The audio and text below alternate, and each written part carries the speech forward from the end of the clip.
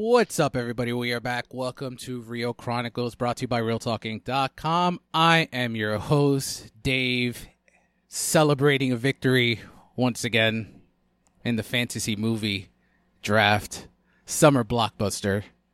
Whatever. I am joined with today my opponent, my wife, Jennifer. You're bitter Betty, Jennifer. I really wanted to dethrone you, David. Bitter Betty. And the man that has I called it. And the man that has come closest to defeating me. And I only beat him by, I think, 14 or 13 votes total. Leo, back again. And this is how bad it is, Jenny. Last time I was on the show, I think I lost to David with that draft, and I was like just... Leo hasn't been back since. For like 2 months. So maybe I'm not coming back for a while. No, you have the number 2 pick now in the Marvel fantasy draft that we are doing in 2 weeks. So you either are giving that number 2 pick to Ryan, Ooh, or you are going to take the number 2 pick. And I can't give that to Leo? No, you have to give it to the people that were in the last draft. So it would have to be... We could do a trade. We can trade like... This isn't fantasy football. For cash consideration. This is not fantasy football. I'll Venmo Jenny like for a Funko Pop, and then we get the draft pick, and then we're good. We cannot trade draft picks. But this was a close one. I'm glad that this was fun. The next one will be in 2 weeks, like I mentioned, where we're gonna draft Marvel, and that should be fun because the following week we're going to rank every single Marvel movie ever released, and finally be able to talk about an MCU movie. Before that, let's get into the news of the week. Actually, we're going to talk about another big Disney property, Pixar, today. It's celebrating its 35th anniversary. But before we get into that, some of the news of the week. Leo, you watch everything on television, no matter what it is. If it's in syndication, I watch it. You've shown that once you saw Bridgerton, I'm like, nothing is off the table for Leo. Have you seen Girls 5 Eva yet? No, I have not. So I don't think I'm the demographic, but I have not. Jenny is definitely the demo for that show, right, Jenny? Right.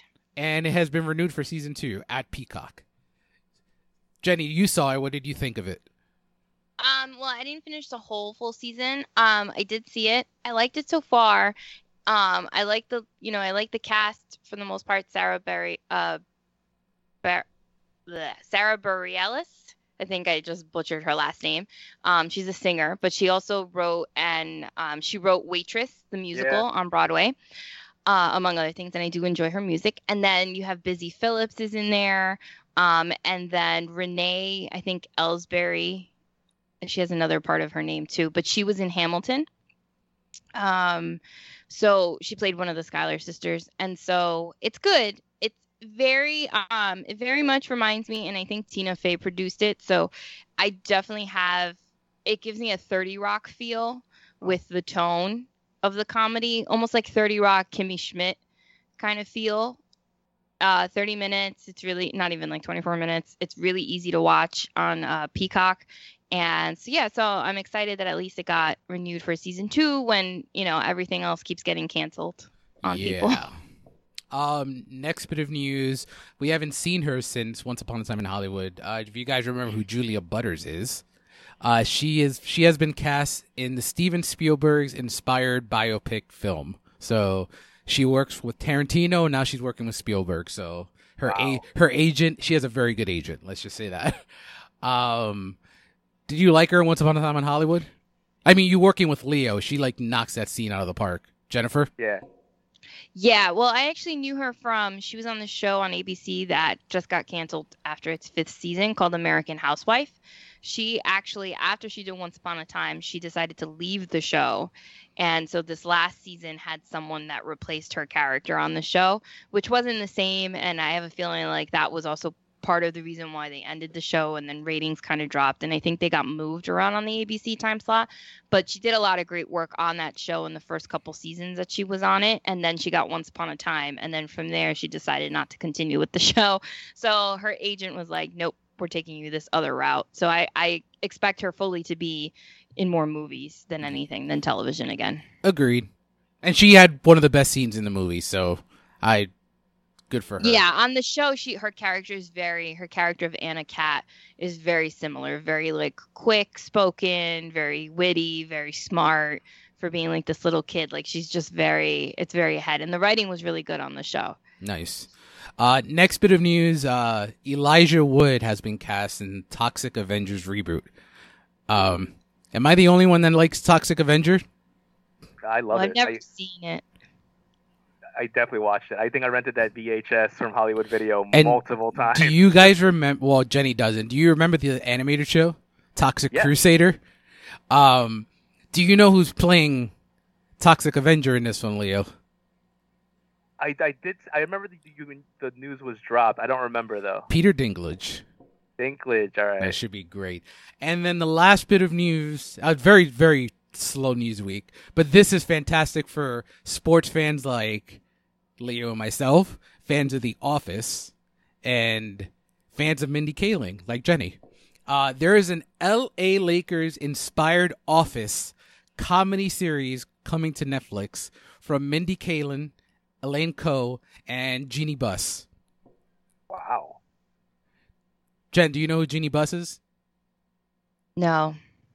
She's the owner of the Los Angeles Lakers. She's the only female owner in the NBA. That lady, yes. That lady once told me about. Didn't she have like a whole dispute with her family? That was her brother. She fired her brother from the. Well, Jenny, I think Jeannie also had some stuff in there when she was with Phil Jackson. She dated Phil Jackson, the old coach of the Bulls and coach of the Lakers. Yeah, so are they still together? I think so, right? Yeah, I think so. Oh, interesting. Yeah, you should look that up. Jenny loves relationships. So, but this Jenny loves love. Yeah, even bad rom-coms. So, they're not bad. I like this. This should be fun. I mean, I can just see Mindy Kaling doing great work on this. So hopefully she is the star of it because I think she can knock it out of the park. But yeah, it should be fun. Jenny, any thoughts outside of? I know you don't care about anything sports, so you probably won't watch it because it has the word LA Lakers in it. No, I mean, I guess it depends on what kind of show it is. But I am really excited for Mindy's other property on Netflix that's coming back in July. I don't know if it's July 7th, but it's early to mid-July. Never Have I Ever. It's like I want to say young adult show, I guess, I suppose. So I'm really excited. YA. And this, I didn't have this on the agenda, but Leo, did you see that awful Titans trailer? What do you mean awful Titans trailer? Shut up. I hated it. You don't even watch the show. That's probably why I hated it so much. I'm like, yeah, well, that kid makes sense. Why is the Joker in this again? The Joker's not in this, so they're making allusions to Joker. The villain, okay. the villain that they are gonna do in this season is Scarecrow, and they cast that old member of the Buffy the Vampire Slayer universe, Giles. No, I wish that would be fantastic. No, the kid that plays Connor, so he played Connor, who was Angel's son, and then he went on to Mad Men. I forgot what the actor's name is though. Vincent Kartheiser. Is that his name? The kid. I think so. He's married to Alexis Bledel. No. Gilmore Girls. That might be him actually.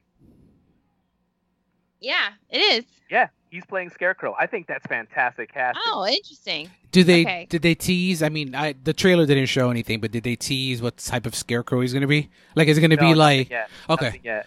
Yeah, just name so far. The show Titans is doing pretty cool stuff to like not go all in on the Batman universe, like to try to make it more about Dick Grayson and the Titans. So it's not Batgirl. He's not Batgirl, and I or Batwoman or whatever. Batwoman. Yeah, I don't see. They might give you like kind of like remember in the first times we saw the the Jared Leto Joker. We didn't really see him. We saw like the bat suit with graffiti on it. Yeah. We saw like the crowbar. I think we'll have that type of like the aura of Joker, but we won't really see it. He hasn't been cast. I don't think they're gonna go that route. I actually tried to start watching it again. I can't get past the third episode. I have a hard. Wow. Yeah. Oh, same thing with The Boys. I cannot. You don't like Dude, the Boys either, started. right? I started it again 2 weeks ago. I cannot get past episode 2. I find it so fucking boring. Well, the first couple of episodes are a little slow, I will say.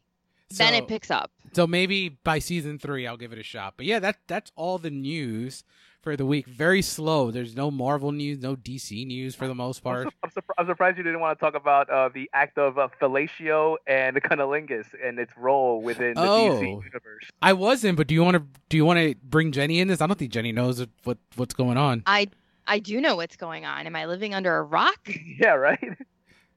Well, because heroes don't perform oral sex. Crazy. And did you see that Zack Snyder tweeted? Yes. A photo of, I believe it's from a comic, like a graphic novel. Is it 34? I don't know. I briefly read upon that. And he what did he? I forgot what his full tweet was. Oh, canon. He just tweeted the photo and then said canon. And that was his response to oral sex. It's crazy because I do believe that I can see Disney being this defensive about their property with saying like, no, we have to like find a way to like steer away from like sexual gratuitous just things. But Warner Brothers and DC, I feel like, really, you guys are the ones that are gonna be like the moral police on this. Ironically, and then it's an adult show because Harley Quinn on HBO Max is not for kids. It's for adults. Kind of like South Park is for adults, and South Park throws out these jokes and these things. It's the exact same way. And why you can't do it because you're on a female-led cartoon? Can I ask you? Too much can I ask you a question? Did you see it, Leo? I haven't seen it. The show Harley Quinn? No, I've seen the show Harley Quinn, but like that episode. No. So I don't think the season's aired yet. Oh, it's just coming on this season. It's coming on, and it was like cut out of the writer's room. Like they weren't allowed to do it. So I just hope he's in full suit and cowl. That's all I ask for. Alrighty. So let's move on to some Tribeca Film Festival recap. I'm not gonna go through every movie I watched because there was a lot of stuff that we watched. I'm just gonna throw some highlights. Jenny, you can start since you saw some shorts yesterday. Oh man, so I've been watching a lot of shorts. I'm going through my list of movies. Two of the shorts that I really, really loved a lot was the first one was Death and the Lady, and then the other one was called Blush. And Blush was actually coming out of Skydance Animation. I believe it's their first short that they've had at Tribeca.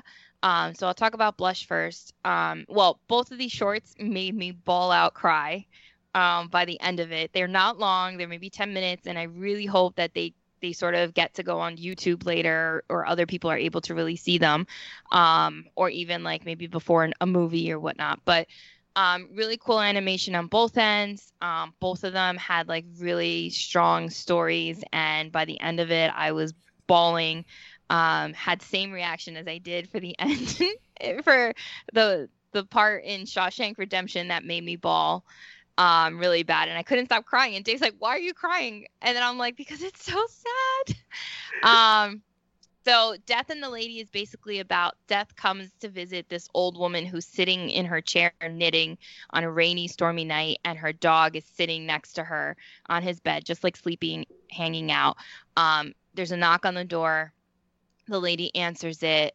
The dog, Jackson, already recognizes who Death is. The woman, doesn't say anything. She just invites him in, is like, do you want to warm up with a cup of tea? So she brings him into the kitchen. The dog starts going crazy because he's like, oh my God, you're here to take my owner, blah, blah, blah, blah, blah. So he does everything he can to stop Death from taking his owner. And I guess I can spoil it because in case no one else sees it. And then towards the end of the short, this is like 8 minutes of storytelling. So this is how poignant something so short could be. But by the end of it, Death tells him, and just kind of waves to him and is like, no, I'm here for you, not your owner. And done. I was like, and so you kind of see the dog just like stop and is just like, oh, okay. And he realizes it, looks back at his owner, kind of says his own like goodbye to the owner with his eyes, and follows Death out the door. And as he's leaving, he takes a piss on the mailbox like he usually does, and he just walks off with Death, almost like not a rainbow bridge, right? They say when you lose a pet, your pet will meet you over the rainbow bridge, but essentially, and he just goes off with Death, and he goes and he just like accepts it. Done. I like bawled my eyes out. And then the other one was called Blush. And basically, it's an astronaut that comes to Earth, comes to a planet that's desolate. There's no life. He's the only astronaut here. It reminded me of The Martian, kind of, just with the soul traveler. Yeah, he's I thought trying, so too. He's trying to create life, and he has all these plants. He tries planting it. Nothing's working. All of a sudden, he's visited by like a UFO, an alien visitor. It's a female alien, so to speak, or a female life force, and she's able to create life on that planet. Green, plant all his things. They start to form a friendship, then they fall in love, and then they end up having 2 babies together. And then you realize towards the end of the short that she ages at a different rate that he does, and she ends up dying. And with her death, the whole planet starts to become gray again and desolate. And then he, being an astronaut, with her there, he's able to breathe on the planet. And then when she dies, he can't breathe anymore. And then all of a sudden, the lights go out, and then he breathes back in, and it's his 2 kids are hugging him, and they have the same life force that the mother does. So they're able to revive him and revive the planet, and then they continue to live on that planet. And then the short ends. So bawling already. The short ends, and it's dedicated. The guy that wrote and directed it dedicated it to his wife, who I assume probably passed away, because then it goes to a picture of her in memory, and then a picture of their family together, 2 girls and. Jenny, what are you doing, Jenny? So I'm No, I just want to say, like, it was those 2 shorts were my 2 favorite and the most powerful, and I went into this thinking this was going to be super happy, and it was so sad. And it's funny. I saw David's tweet, right, about Death and the Lady, and immediately I was captivated. I'm like, it broke Jenny. This story, I'm like, ooh, this sounds so like emotionally investing. I'm like, I can't wait to see this. And now you're describing the story. I'm like, this is like Pixar level sadness. It was definitely Pixar level sadness. And then my other favorite movie so far at the festival is Mark, Mary, and Some Other People, and it's basically a rom-comedy. And I think it got bought, so I think it should hit theaters. And it won screenplay at the awards. It was really good, really strong, a modern day rom-com, and it also introduced us to the idea of ethical non-monogamy. If you've never heard of it, it's basically swinging, but with specific rules and more modern, things. So it was a really cute comedy. Nice. And you needed that. You needed a comedy after those other 2. Yeah. David. So I've seen 30 movies at the festival. So I'm not going to go through all 30. Did any of them make you cry or get as emotionally invested as those 2 shorts did for Jenny? No, I didn't cry once. I almost did. 10 minutes short. It's not even, and I was done. So some things I want to highlight. The most disappointing film I saw was Italian Studies. That's the Vanessa Kirby film. I figured Vanessa Kirby, she's on a roll. I'm like, let's see what's going on. She's great, but the movie it's a little pretentious to me. So really nothing happens. She has amnesia, and I guess the director wants us to feel what amnesia feels like. Because is this like the Father kind of? Like how that not even, man. The Father's actually a good movie. It just didn't work for me. But some stuff I did want to highlight. Documentaries that I did want to highlight. All Streets Are Silent. It talks about hip-hop culture and skateboarding in the 80s and 90s. It's really, really good. It talks about Jenny's favorite company, Supreme, and how they were just sold for $2 billion.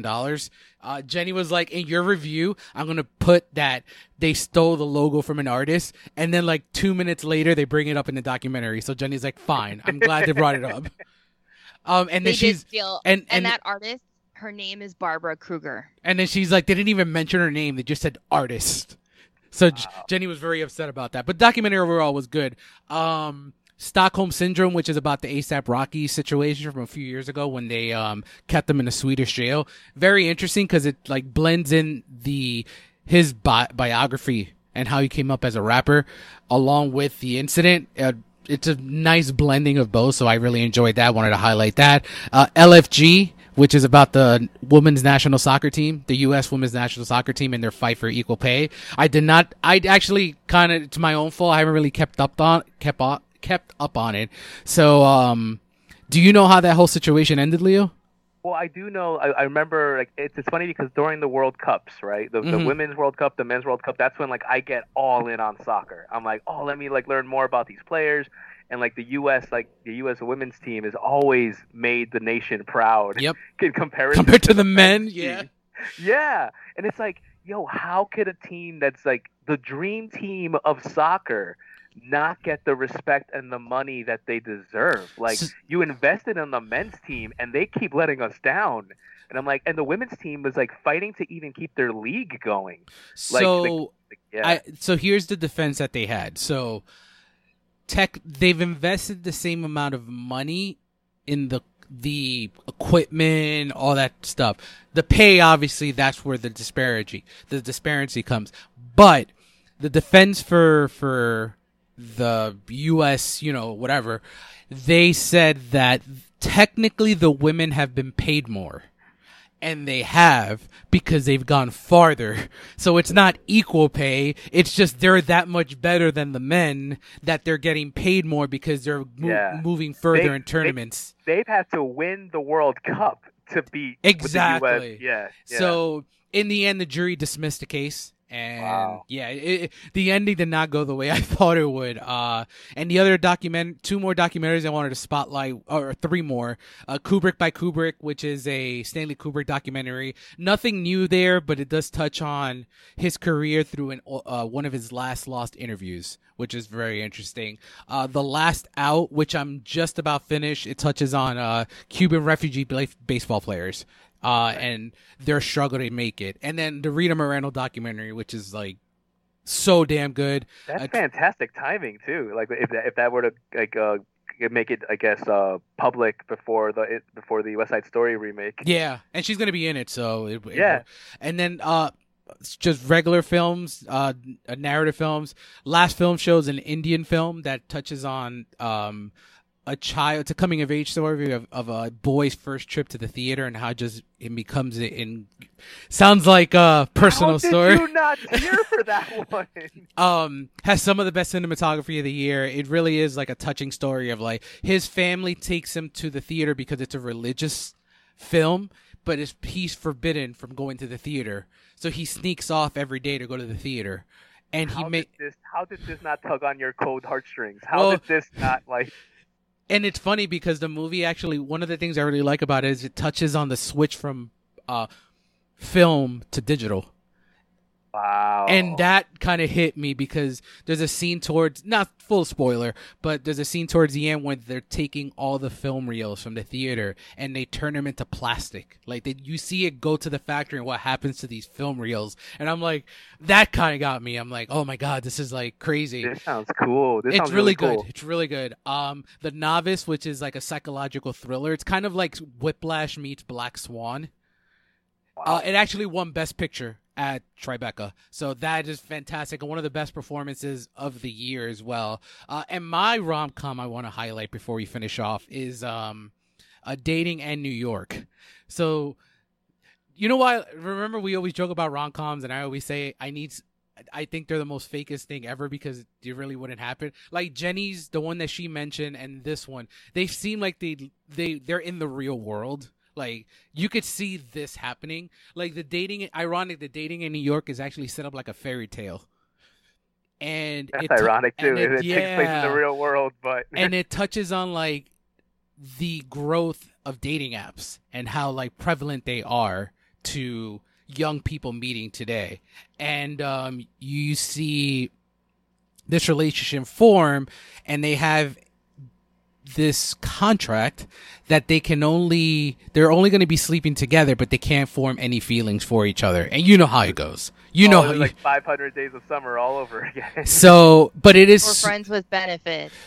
It's better than No Friends with Strings Benefits. Attached. Yeah, but I think it's better than Friends with Benefits, and I really like Friends with Benefits. But yeah, that's it's one of my favorite of the festival. You know, I mean, it's been a really good one, and I saw the last movie I want to touch on and I want to touch on a few shorts here. I saw this movie called Clean that had its world premiere yesterday with Adrian Brody. So, just think, have you seen Nobody, the movie with oh my God, Bob Odenkirk. Bob Odenkirk this year. No. That yeah, it did look really. It's in the same light. Like, this guy is a former cleaner for the mob, and he he essentially loses a daughter, and you find out early that he loses a daughter, and he takes he starts protecting a little girl, and then something happens and turns to like this violent ending. And the mob boss is actually the guy from Joker, the one that Joker kills. I forgot his name. The bigger set, the heavy set guy. So he's like the main villain of the movie. It's pretty good. Like, it's not breaking the mold, but it's really entertaining. And that covers Tribeca. You'll see all these reviews on the website. We had a great time covering it, and hopefully we'll be back next year. So now, what else did you see? Leo, it's been a long time. Have you seen? It's been a while. So it's funny. A lot of the time that I was away, it was honestly on freaking Brooklyn Nine-Nine. That show just was like way longer than I expected it to be. And that plus work, I couldn't binge to my full potential. But Brooklyn Nine-Nine was it was a funny show, and Andy Samberg surprised me with his range in it. He wasn't as silly, but he still kind of was sometimes unbearable. So does that mean you're gonna watch Palm Springs? So immediately after I finished it, I watched Palm Springs, and it was good. I don't know if I would have been as hyping it as you and the rest of the gang was. With like, this is like the greatest rom-com I've seen in years. Like, it was a cool concept. I did love like the backdrop of what was happening to the characters. That was a really fresh take on that whole repeating the day over and over and over again. But no, I liked it. I won't say I loved it. I won't say that I was like, oh my gosh, I can't wait for this to get nominated. It's Logan all over again. But I liked it. It was cool. No, but it's a lot of it is because of Samberg though. Samberg says, and I don't like the main actress, the one from. No! This is Logan all over again. You're breaking my heart. Christine Milioti. Not a big fan. No, I love her. Show I saw on HBO Max that she's on, so I want to give that show a chance to see how if I can get behind her. And she's in Wolf of Wall Street. Yeah. No, for a little bit. I liked it. Like I said, I liked it. I love the premise. I like the storyline. I like the fresh take on that concept. I watched In the Heights. Which I loved, and I think Dave and I have talked a lot about it offline. We can't talk about that movie anymore, Lee. Yeah, I know. Why? It's like talked about it a lot. No, it's like Public Enemy #1 now. So. Yeah. Oh yeah, there's a lot going on that week. Exactly, it's not going as well as it could have for the Latino community in that movie. The Oscar chances of that movie are pretty much close to done now. Yeah, they went down. But good music. That kind of sucks, though. It really does suck. And here's a little rant. Oh no! It does really suck because the thing is that you're watching a movie.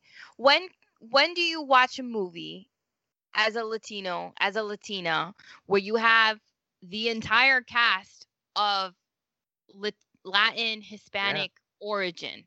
Okay, and I understand it's not perfect, but it's not meant to be perfect. It's meant to break ground and lead the way forward to tell more stories and to greenlight. If you put all your money behind it and you supported it, you're telling the studios, okay, this movie, this story was worth telling because this is where it's coming back at us.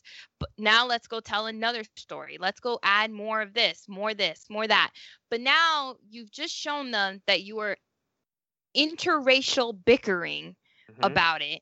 And I understand, you want to be seen, and I get it. I think you should be seen. But I think now you've also done a disservice to trying to get more of those stories out there, because now you're bickering and you're like nitpicking about something without letting it be exactly what it is. This was Lynn's story. This is his perspective. And that's not to say that there aren't other perspectives out there that could be greenlit and could be told. But this is his story. So you also can't, I don't think it's fair to completely fault him for what his experience is and what he's telling to be his own truth, so to speak. He is not responsible for being the savior of everybody and getting everything right. That's like putting responsibility. It's not fair to do that. And he came out and he said, okay, I'm listening. Mm-hmm. I think that's what matters, you know.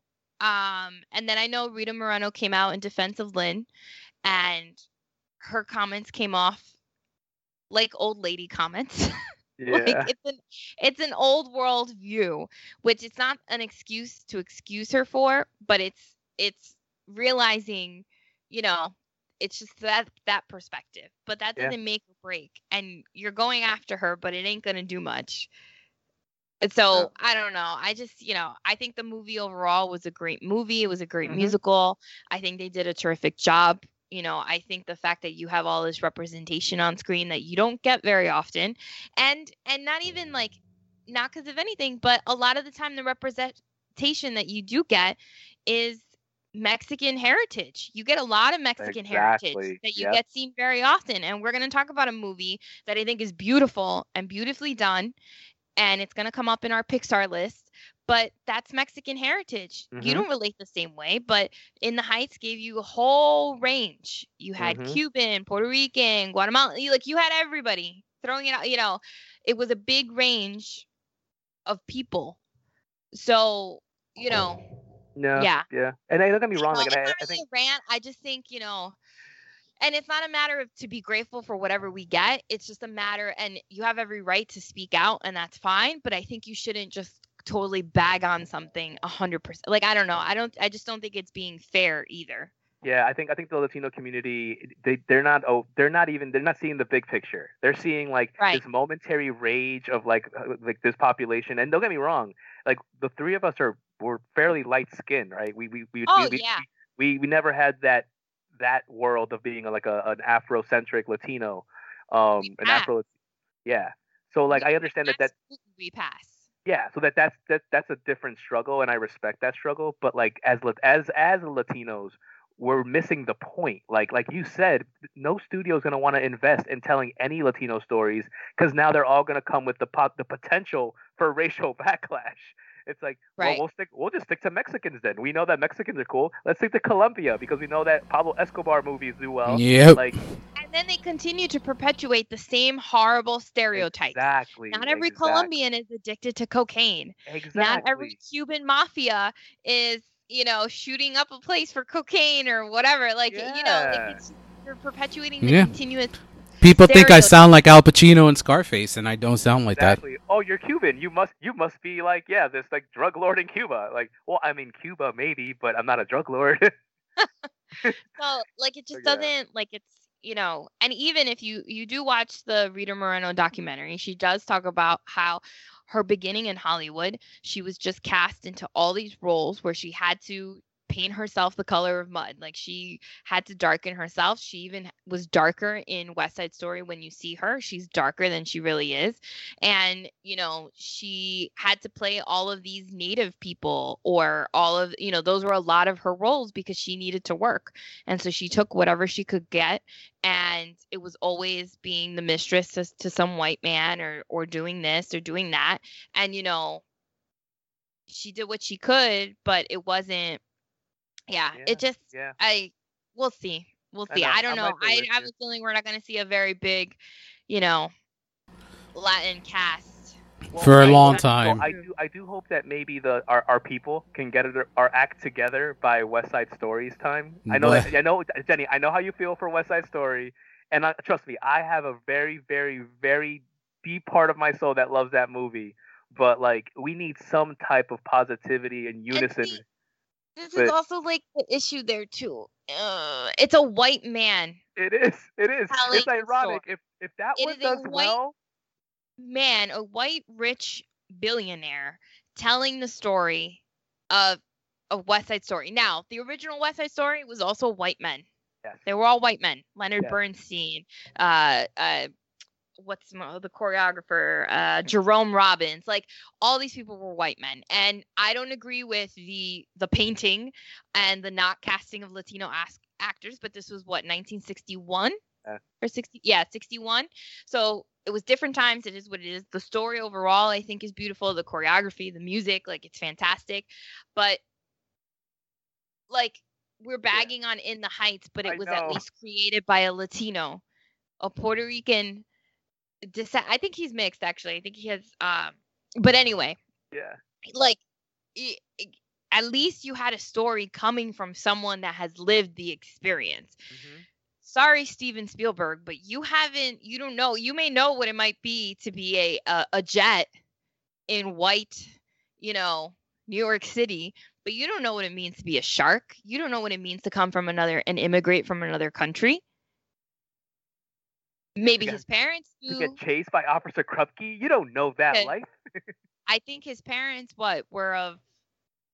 Well, he's Jewish, but I don't know if his parents immigrated from somewhere else before he was born, because I think he was born here. But anyway, we could go back and forth with this. I think that movie's gonna have more than just that problem. So I mean, we'll see in December. Well, other than In the Heights, my superhero fascination was fulfilled by. So I watched Invincible on Amazon Prime. It's like an 8 to 10 episode animated series that's very much in the vein of Dave's favorite, The Boys. That's probably why I didn't like Invincible. So I loved it. Everyone's loved it. I literally, it's crazy. I'm such an opposite with like The Boys and Invincible, because everyone has loved them, and I'm like, Invincible is I like the take. I like that take of like, and it's funny because the other show that I watched was called Jupiter's Legacy on Netflix. The one that got canceled already. The one that got I literally finished watching it the day after that it got canceled, and I'm like, oh man, this show was so good. But that one gave me more of like a Watchmen / The Boys feeling. It was gritty, it was realistic, but it was very Watchmen-y. Nice. But both of those shows, Dave, I think the one thing that they did show me is Superman can be an actual entertaining character, because the Superman surrogate for all those shows had a lot of depth to him, and the way that Tyler Hoechlin on Superman and Lois is going it, I'm like, you know what? I have a newfound appreciation for Superman stories. Did you finish that? Yeah, I'm still up to date on that. I have to finish it.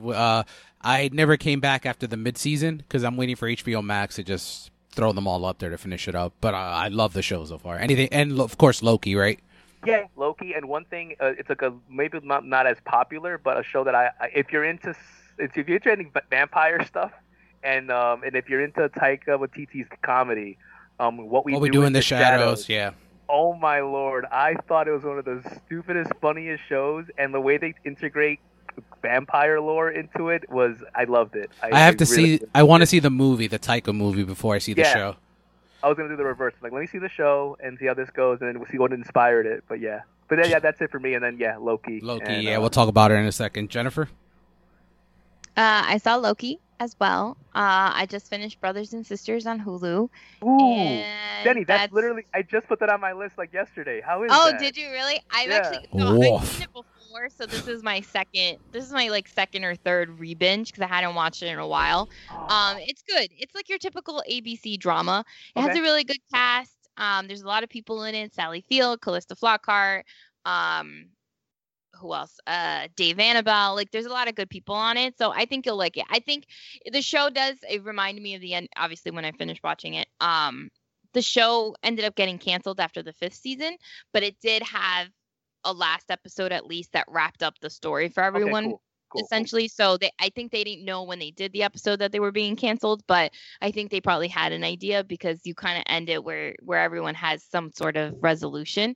At least, I hate when, like, if you're going to cancel a show, at least give them one more season and let people finish up a story. You ask people to be invested in these shows, and then you want them to watch the first season, but why are you going to watch the first season if it's not guaranteed to come back? Yep. You're wasting people's time. You're wasting your money. So, like, give a show at least 1 or 2 seasons, like 2 seasons, to at least be able to, if you decide the ratings aren't great enough, then you can wrap it up. I think now that that's going to be a whole other issue.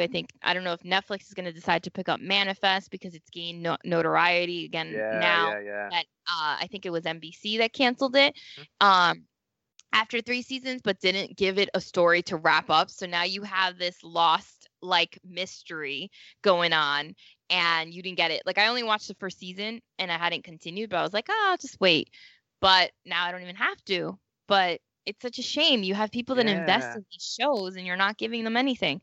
So I did. So I highly recommend Brothers and Sisters. And really, I guess that's it. I've been watching a lot of my I Love Lucy reruns over again that I've watched millions and millions of times. Nice.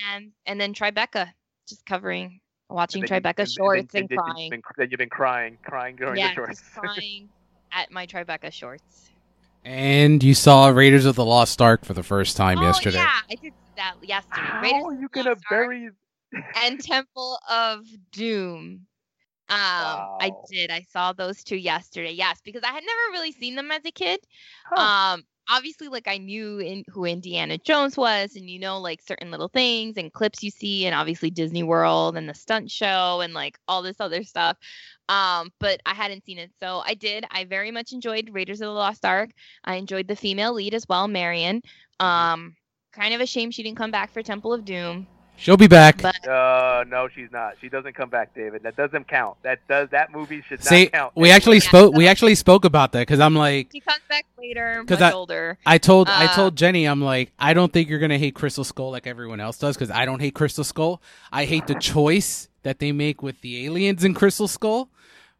But the movie itself, we haven't gotten there, Steve. Yeah, we'll get there soon. But we're up to Last Crusade, so that's awesome. I love Last Crusade. That's my favorite.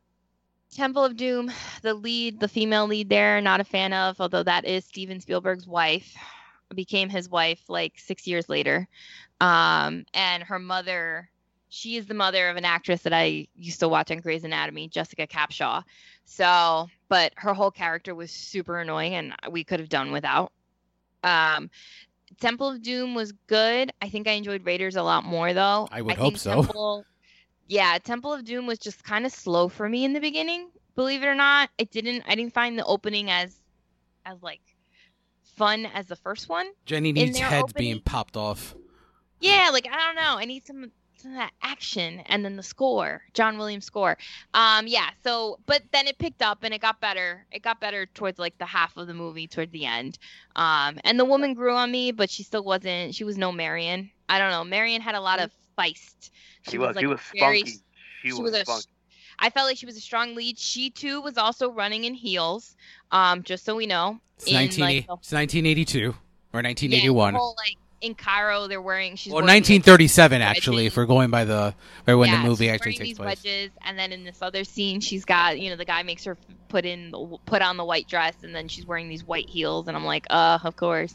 And so, but she is a strong lead. She gives a little spunk. Harrison Ford is quite foxy in both these movies, so let's see how foxy he is in the third one. Jenny's just looking forward to Sean Connery without a shirt on. With that Last Crusade, baby, Last Crusade. Yeah. And then I just don't know that. I don't know. Did we need almost 80-year-old Harrison Ford now in this fifth movie that's coming up? Yes. How fast is he really gonna be? Yes, we do, and Short Round's gonna come back, I hope. I love Temple of Doom. I'm one of those Temple of Doom apologists. I really do enjoy that as well. And I just love when he's like, Dr. Jones, no time for love. It just cracks me up every time he says it. But on my end, the same movies as that Jenny mentioned, and I also have for next week's podcast, I saw every Fast and the Furious movie, plus for the one that's coming out. Oh, that fucking franchise. That franchise is just... If they would have stopped at 7 when Paul Walker died, I think it would have been a top-tier franchise, of all time. 7, and that 8... was a great ending, too. Yeah. If they would have chose to end it there, I was like, that was great, the way they brought back the brother to help with, some of the reshoots. And, this could be the greatest bow on a franchise ever. 8, I'm rewatching it for the first time since we saw it in theaters. I don't like it at all. 8 is near the one of the worst of the franchise. Who's the villain in 8? Oh my Is it god, Charlize? Charlize, yeah. Okay, I know. Yeah. Yeah. And then I think she's the villain in this and John Cena. So in the new one. So we'll be seeing that next week. I saw Some Kind of Wonderful for the first time. Shout out to Jenny on that one and JC. They've been on me and I loved it. I thought it was fantastic. And JC, your wife has been telling you to watch it. It's one of my favorite movies, and I've been trying to get David to watch it for years. Oh no, but when JC tells you to watch it, and he's gonna listen to me now. Well, to defense of both of you, I didn't watch because of you or JC. Because you're a Blu-ray snob. I just got it because it had a steelbook that I liked, so I bought it. And David didn't want to watch it on my old DVD. No, what are we, animals? Just... Oh my gosh, he was the same way with Dogma. Remember? He yeah. was like, oh no, I no. No. He's a Blu-ray snob. And then Luca, which we'll talk about in a little bit, and then Loki. Yes, we did see Luca. Silenzio, Bruno. So with Loki, let's just get into it real quick, and then we finish up with Pixar. So Leo, I'm glad you're here. I have a lot of questions. Wait, can I say something real quick? What? I'm kind of digging Owen Wilson with that gray hair. I don't know. Right? I don't think I like him with that platinum blonde hair he does, but the gray hair, not too bad. I dyed my hair gray yesterday. You didn't. All right, Leo, I have questions. Do you have answers for me? I can tell you confidently that this is a realm of Marvel Comics that I do not know too much about, but I'll try. Okay, cool. All right, let's start with something I brought up last week to Ryan and Jenny, and I bring it up to you. I think we spoke about this off the line. I originally had an issue with the Infinity Stone-ish scene, but speaking to you, you kind of helped me. You calmed me down. And going back 2 weeks now, I've let it, sink into my head here a little bit. They exist. They couldn't go and just give them to the Avengers because it's not what was supposed to happen. Did I get that right? Yeah, that's what I'm saying too. And I think as a Back to the Future person, you also kind of understand like events have to kind of just. And and this, if they did give it to them, it would go against Doctor Strange's vision that only one way of these things would work. Okay. Precisely. So I feel better about that now. And the fact that they're just, they're just sitting there is because they're useless because magic doesn't work there. Correct. Cool. Yeah, exactly it. Yeah. Lady Loki. She's not Lady Loki, is she? I think Jenny pointed at something. She's someone else, isn't she? Yeah, so when everything there was like a cassette photo that leaked and everyone saw this I forgot the actress's real name, Dina or Gina, I think it's but when they first saw that she's like wearing Loki type clothing, everyone jumped to the she's got to be a Loki variant. But then there was been like a screenshot of like the foreign language casting, and the name of the character that's credited is Sylvie. And Sylvie is actually the real name of a Loki-tied character in the comics named Enchantress, who has very similar powers to what this character is. I hope this Enchantress is better than the other Enchantress from the DC world. So, ironically, Enchantress has been in the MCU before, but it was on the show S.H.I.E.L.D., Agents of S.H.I.E.L.D. Interesting. It was a one-episode arc, but I agree. I hope this is better than Cara Delevingne's Enchantress. And my last question, that's Kang the Conqueror, isn't it? Who's Kang the Conqueror? One of the three. The ones I don't think so. You don't think? I don't think it's Kang, but I will say in episode one. One of the timekeepers. One of the I don't think it's one of the timekeepers. I don't think so. But I'll rewatch just to double check. I don't think it was Kang though. One of what the were you weapons thinking? In episode 1, I know that. Well, I'm thinking Loki might be a known timekeeper. I think that the timekeepers themselves might be another Loki mischief type thing. Interesting. There's a rumor going around that Loki may have all this time been Mephisto. That would be dope because I know Mephisto and Loki have a history in the comics together too. Yeah, I'm enjoying the ride. I think. Yeah. I mean, there's nothing I can never not enjoy Marvel. I'm just. So, did you catch when they're going through in episode 2 when they're going through the list of there was another Marvel another X-Men. I missed it. What was it? Dude, so they're going through the list of like all the apocalypses, and they're going through like, oh, this year this year this year yes. They said in 2050 Krakatoa erupted and there were no survivors. Krakatoa was the name of this island, this living island that attacked the X-Men, and it took the original team. It kidnapped the original team. The original team had lost, which meant Xavier had to call a new recruits to go save them. This is when he recruited Wolverine, Storm, Gambit, the X-Men that we grew up with. Interesting. That all new, old Colossus. So when they mention Krakatoa, that's just another little we're close. Building block towards X-Men. I think we're getting. I think we're getting close to. I mean, I think we're gonna get so much in the and the multiverse essentially was created at the end of the episode, right? Pretty much, yeah. What they're saying now, it's like this is gonna open up like the floodgates with possibilities. Now. Yeah. So we have 4 more episodes to go, and then a break. Then we go back to the movies with Black Widow. Finally. It's gonna be weird. 2 hours and we're done. Not sit down every week. But I'm looking forward to Black Widow, and then we get Shang-Chi, the Eternals, and then I think we should finish the year with Hawkeye. And show, right? Yeah, and I think Miss Marvel's done. So I think we should be getting that relatively soon too. So yeah, Marvel's great. I can't wait for more. And Jenny, did you want to add anything else before we go to Pixar? Nope, I'm good. Cool. So let's talk about Pixar celebrating its 35th anniversary. I first saw it, and Jenny texted me correcting me. She's like, Pixar's not 35 years old. It's 26. I'm like, I'm not doing a 26-year anniversary of something. It's 26 years since its first release. However, Pixar actually got its start in the 70s when New York Institute NYIT founder Alexander Shore, who was the owner of a traditional animation studio, established a computer graphics lab and recruited computer scientists who shared ambitions about creating the world's first computer animated film. Pixar itself, the company name was not created until a little later, and I'm going to get into that, but that's kind of where the first cookie crumbs fell back in 1974.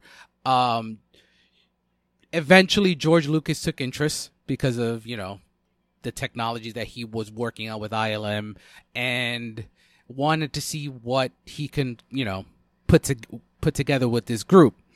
John Lasseter was hired in 1983, and he's persona non grata now, but he was hired in 1983, and he actually thought of the name. So in the next few years, a designer suggested naming a new digital composing computer the Picture Maker. Smith suggested that the laser-based device have a catchier name and came up with Pixar, which after the meeting, it was changed to Pixar. So we move forward to 1986, and Pixar was officially created after a certain someone that we know very well purchased the name and company. Do you guys want to know who purchased Pixar in 1986? Any guesses?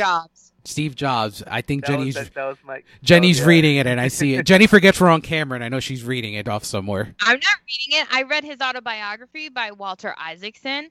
It's really big, and that's actually I think what the movie Jobs was based off of. But it's like a 500, 600 page book, but it's really good. Yeah, really the movie's really good too. So Steve Jobs. For anyone that is not aware of what happened to Steve Jobs. So in 1985, he had been essentially fired from Apple, and then he was now founder and CEO of the new computer company Next. And on February 3rd, 1986, he paid $5 million of his own money to George Lucas for technology rights and invested $5 million cash as capital into the company, joining the board of directors as chairman. And Pixar from there was born, and then 9 years later, Toy Story was released, and that became the first Pixar movie to ever be released, and away we went. So I'm going to get into a few things here, but before we get into that, what is the first Pixar film you ever saw? Leo. Oh, I guess Toy Story, right? I mean, yeah. I started. I was going to say, David, I was like, Toy Story. I don't know. Some people started late with Pixar. I know some people that didn't start with Till a Bug's Life. So it's funny though, because like it's a great call out, and like with that history of what a timeline of how we got here, because like there's a whole generation of children that the way we remember the Disney movies, like Little Mermaid, Cinderella, Mhm. Snow White, that's how they look at Pixar. Yeah. Like Toy Story was their first just animated film of all time. And like I remember like being a Disney kid and seeing like the animated classic animation and then going into like seeing like Woody and Buzz. I'm like, whoa, this looks so cool. And I think everyone all of a sudden wanted to be a graphic designer and work with computers to just try to like create their own little cartoons. But yeah, no, Toy Story for me was my first Pixar movie. Jennifer, same to you.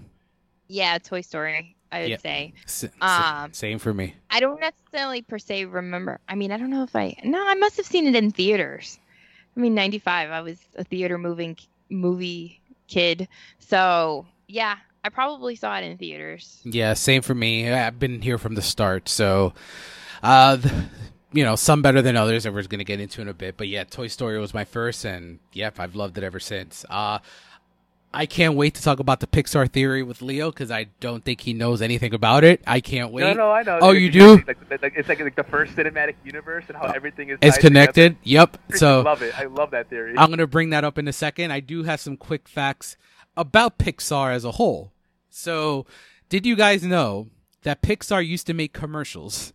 So before Pixar was the major animation studio, they used to be in the business of making commercials, and they actually work with brands such as Tropicana, Listerine, and Lifesavers. Interesting stuff. Every Pixar film has Easter eggs and references. This is not the theory as a whole, but just in general. When films can sometimes reference to other films and certain with Pixar. In 1986, the studio's first short, Luxo Jr., featured the Luxo Ball. The toy eventually made it into what movie? What was the first time we saw the Luxo Ball, which is now the Pixar Ball? Wasn't that Toy Story 1? Yep. Yeah. Toy Story 1. What another big thing from Toy Story that we have gotten in almost every single Pixar movie is what? Any guesses? Pizza Planet? You're close. It does deal with Pizza Planet. Jenny, do you want to guess? The truck. The truck. So the truck has been in almost every single Pixar movie except like Brave and stuff like that. Oh. Wow. And then keen fans will also notice that A113 throughout a lot of the Pixar films. A113 is a room used by the animation department at CalArts, a school named Pixar Animators Attendant. Number 3, WALL-E is the first Pixar film to feature a live action.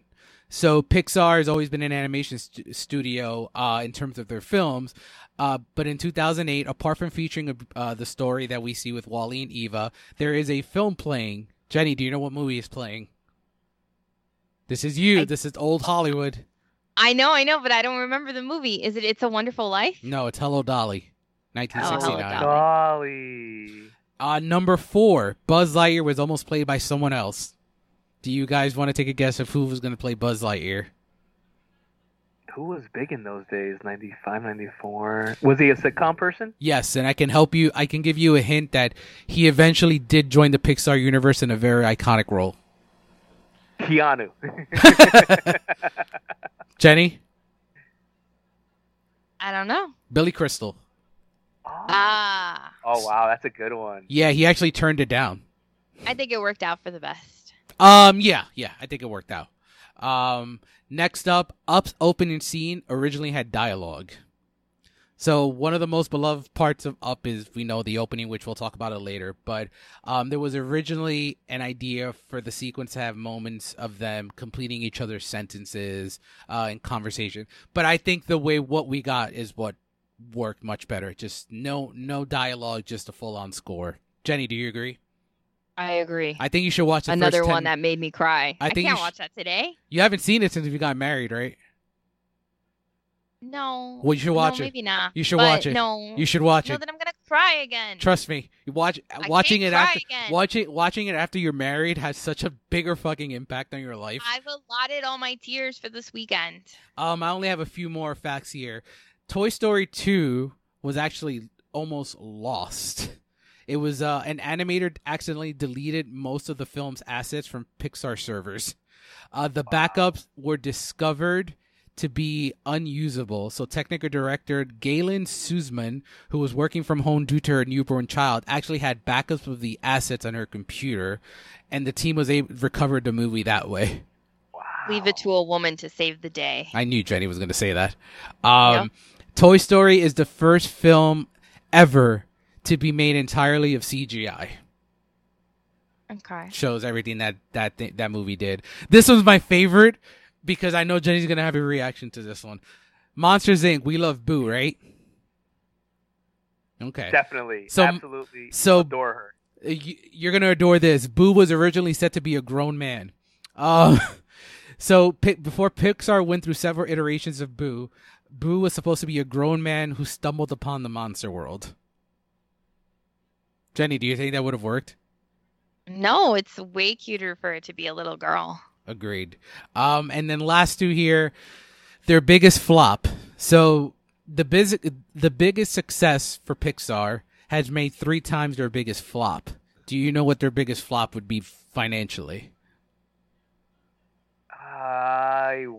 The Good Dinosaur.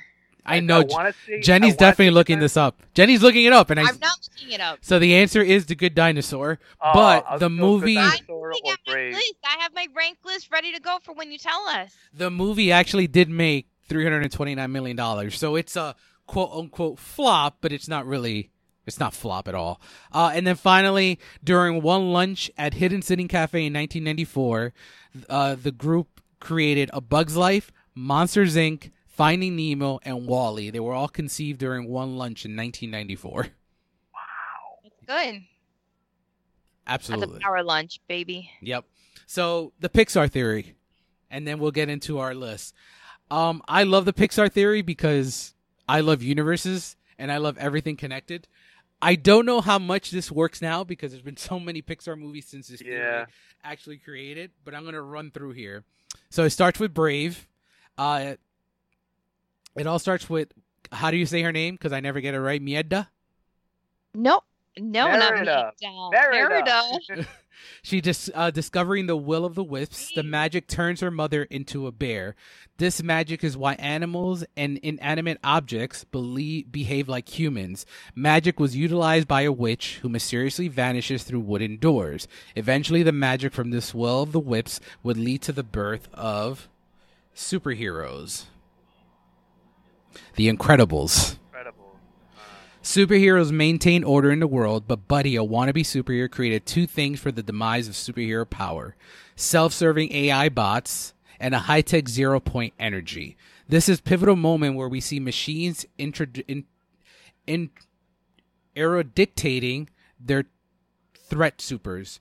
Eventually, toys start to absorb and draw their powers from zero-point energy, unseen energy that travels wavelengths, which leads into Toy Story.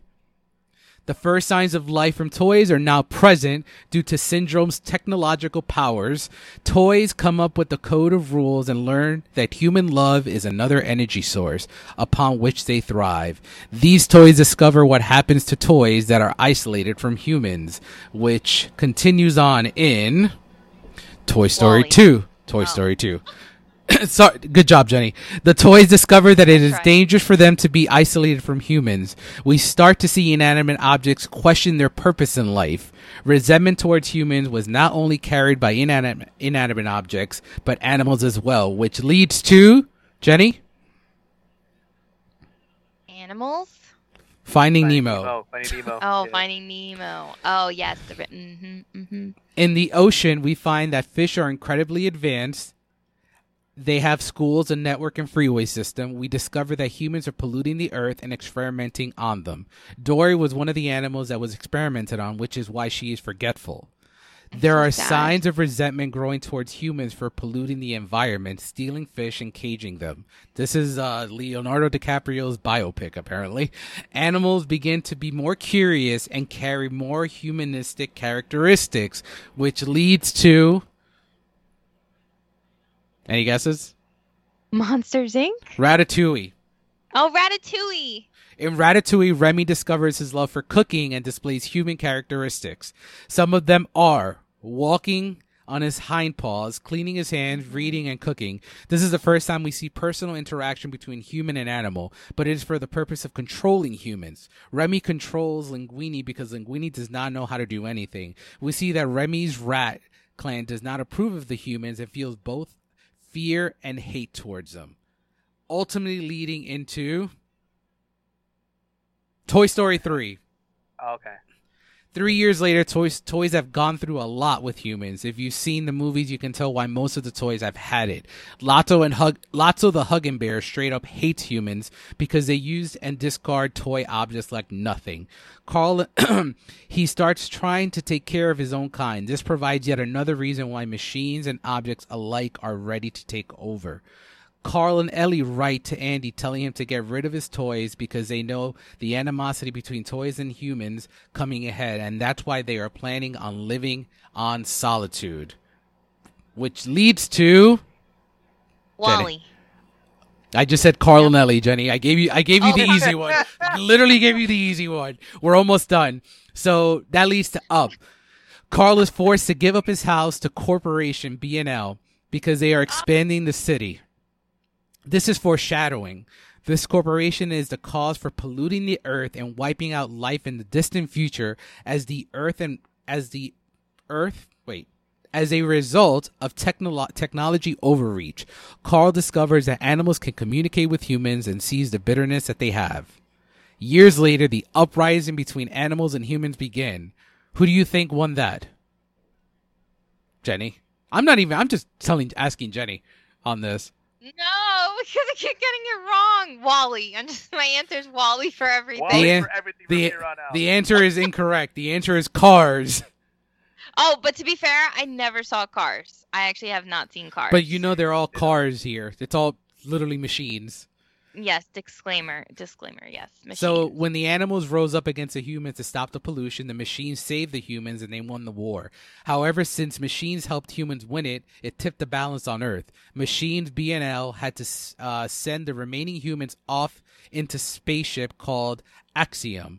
All of the major other machines were left behind to populate the world.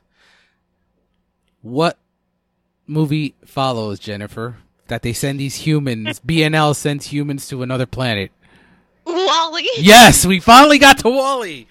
Earth has been. First of all, who had time to write all of this out? This is great. This is fantastic. Wally. Earth has become uninhabitable for hundreds of years due to B&L. The corporation took over the world's government starting in the 1950s. Wally is the only machine left on Earth after it ran out of resources. He survived because he is fascinated with human culture and his friendship with a cockroach, which helped maintain his personality and fulfillment. Robot machines on Axiom show that machines develop a sense of purpose out of humans' dependence on them. Wally is a robot Jesus, and he and his love, the appropriately named Eve, save the human race and start the new beginning on Earth again. During the credits of Wally, we see that a shoe that contained the last plant life, and it grows into a mighty tree, which leads into Mighty Tree. Come on, Jenny, you got this. Oh, no. A Bug's Life. A Bug's Life. Oh, We've Bug's literally Life. been in that tree. Yes, we have in Disney World. Yes. Mm-hmm. That same plant we see in Wall-E grew to be a tree in A Bug's Life. Insects have a longer lifespan in A Bug's Life. Prior to Wall-E, an ant can just last 3 months. However, in A Bug's Life, these ants all survive an entire summer and allude to be around 90 years old. This indicates that ants are sturdier and as a result of evolution and mutated genes. Another ant elf tells Flick not to leave the island because there are snakes, birds, and bigger bugs out there. They do not mention humans because there are very few humans to make dangerous enough to for insects to worry about. However, one kid allegedly picked the wings off a homeless bug. Later in the distant future, animals start evolving into the dominant species, which finally leads into... Good Dinosaur. Incorrect. Monsters, Inc.? Monsters, Inc. Well, we'll start with Monsters University. So animals started changing due to radiation. caused by BNL. So now the monsters are turning into the goodness. Hulk. These animals evolved into monsters and accidentally wipe humans off the face of the planet. Monsters University was founded in the year 1313. This is dated using the monsters calendar, not the humans calendar. At Monsters University, they falsely taught the monsters that humans were toxic and from another dimension. This is because monsters were worried about humans about being erased from existence and altering history, which finally leads to Monsters, Inc., where monsters and machines didn't realize their mistake of getting rid of humans until it was too late. They eventually realized that humans were the source of energy and needed to sustain life. Machines helped solve that by letting monsters use doors to time travel to human generation. This leads us to Boo, and this is the Pixar theory.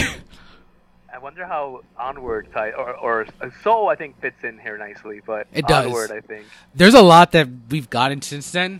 That's crazy. So I'm curious if anyone, the guy that did this, is ever going to update this, because this is just like, this looks like it takes a lot of time. Yeah. Jenny, this guy was definitely smoking weed when he wrote this. All right, cool. Yeah. Now let's get to our list. So we decided to rank every single Pixar movie, starting from all 24, starting from the bottom, working our way to the top. This was actually relatively easy for me. Leo, was this easy for you? Yeah, for the most part, I knew where my tops were going to be, and Same. then there were a few that maybe I kind of didn't. I had a trouble time like sorting through, but for the most part, it was a fairly straightforward list. This feels like Marvel. Like the top tier is easy, the bottom is easy. It's the middle that you kind of mess around with. Jenny? Yeah, it was pretty easy. I mean, I made this list like 10 minutes before we went live, so. So Jenny always coming in prepared. Like when you start listing it, you know your favorites, you know the ones that are always at the top of your list no matter what, and you can spew out. But then there's always the ones that, either you haven't seen yet, which I do have, and that the ones I haven't seen, to be honest, are at the bottom of my list. It's not many, but there's a few. So they were already at the bottom because I didn't find it fair to rank those if I hadn't seen them.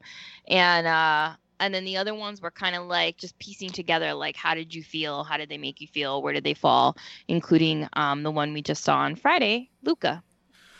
Perfect. So what I'll do is I'm going to I'm just going to do one by one from the bottom, and you can guys tell me if we're right, or if we agree or disagree, and then you can name your number here. So coming in last, I have Cars 2. I think Cars 2 is actually the only Pixar movie that I think is bad. Like, I think it's relatively bad. When you have Larry the Cable Guy as the lead, I'm out. Is that your last, Leo? So much like Jenny, I have like the ones I didn't watch as well. Like the whole Cars franchise is 21 through 24. Okay. So I'm like, yeah, I guess. From what I've heard, Cars 2 is the worst of the bad. It's terrible. So. Yeah, it's terrible. Jenny, you too? So I actually put Brave as 24, only because I haven't watched Brave. Oh, okay. And I haven't watched Brave, and then Cars 1, 2, and 3 were my 21 through 23. Okay, because I haven't watched them. So those are the only 4 Pixar movies that I've never seen. So I'll skip you guys for that, and I'll just do my 23 through 21 then. So 23 for me is Brave. I didn't like it at all. I think it's an okay. I think it's a well-made movie, but I think it's one of the worst animated picture winners in Oscar history. I think it's 22 is The Good Dinosaur. It's cute, but I don't think it has lasting power. 21 Up is where I think they're all mostly good to really good and to iconic. So 21 is A Bug's Life. I've grown to like it a lot more. I used to not like it too much, but 21, the movie has grown on me, especially since going to that Disney show has kind of like elevated it for me. So that's my 21. My 20, ironically, is Cars 3. What do you have for your 20, Leo? So of the ones that I have watched, I think my least favorite, I wouldn't say the bad one, but my least favorite is The Good Dinosaur. Okay. Jenny? So I actually have A Bug's Life as 20, and I have The Good Dinosaur as 19 for me. I haven't switched. I have Bug's Life. It was kind of, because I like A Bug's Life, but then I did like the Good Dinosaur, but it wasn't enough and I agree. I don't know that there's enough standing power there for it to be a movie that I would watch over and over again. So it was definitely towards the bottom of my list. Alrighty. My number 19 is Cars 1. Leo, what do you got there? My number 19 is A Bug's Life. Okay. Jenny? But that was a good dinosaur, right? The Good Dinosaur, yes. Cool.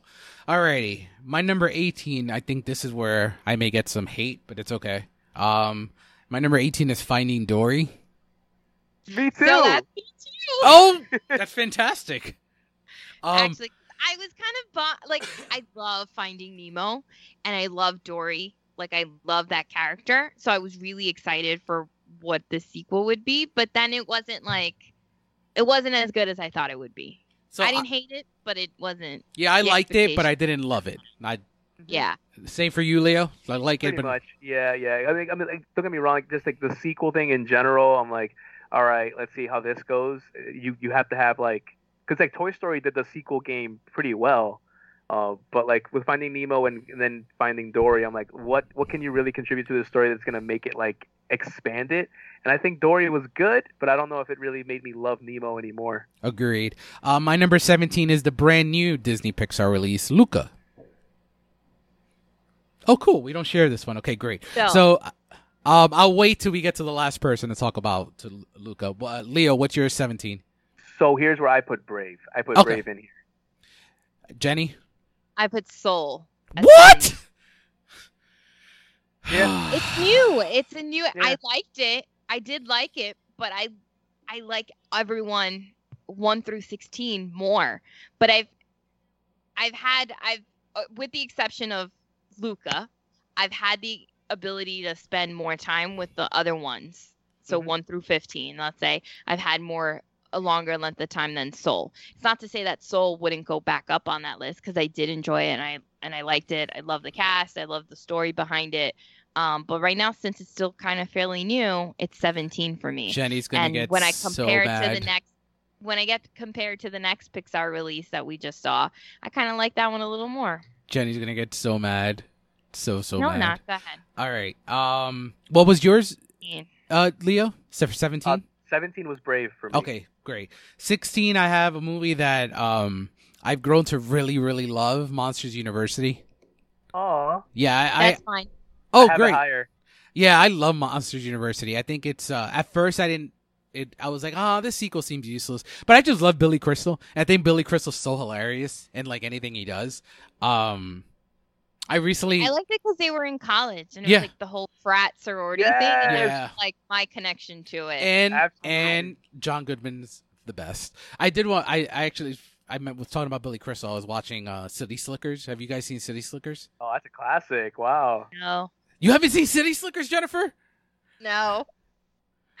I hate it because then David, if I tell David I haven't seen it, he's gonna make me watch it next weekend. You know, City Slickers has how Billy Crystal has a lot of great dad jokes. Yeah. And Bruno Kirby, there's like a quick joke in the movie that Bruno Kirby dates younger women in the movie, and they're on the plane, and Billy Crystal's like, he's like, you keep dating these younger women.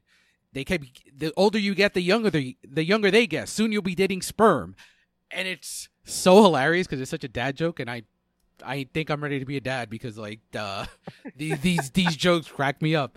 So yeah, Monsters University. Love that the college environment to it. Number 15 is The Incredibles Part 2 for me. Leo, what do you got? So for 16, I went Onward. Okay. And for 15, I went Ratatouille. Nice. Jennifer? So low, but it's okay. Not everyone loves Ratatouille the way I do. Yeah. So my 15 is actually Toy Story 2 for me. Ooh. Your list is No, my list is totally fine. Your list is David. wonderful. We have a right to have an opinion that's not yours. Okay? Yeah, Toy Story 2. I don't know why. I don't know. You have Toy Story and it's great, and I don't hate 2, but I love 3 and 4 a little more. So it's, for me, the second one is kind of just filler. Whoa. Sorry, Dave. So 15 is Toy Story 2 for me. Oh yeah. Alrighty. Number 14 for me is Onward.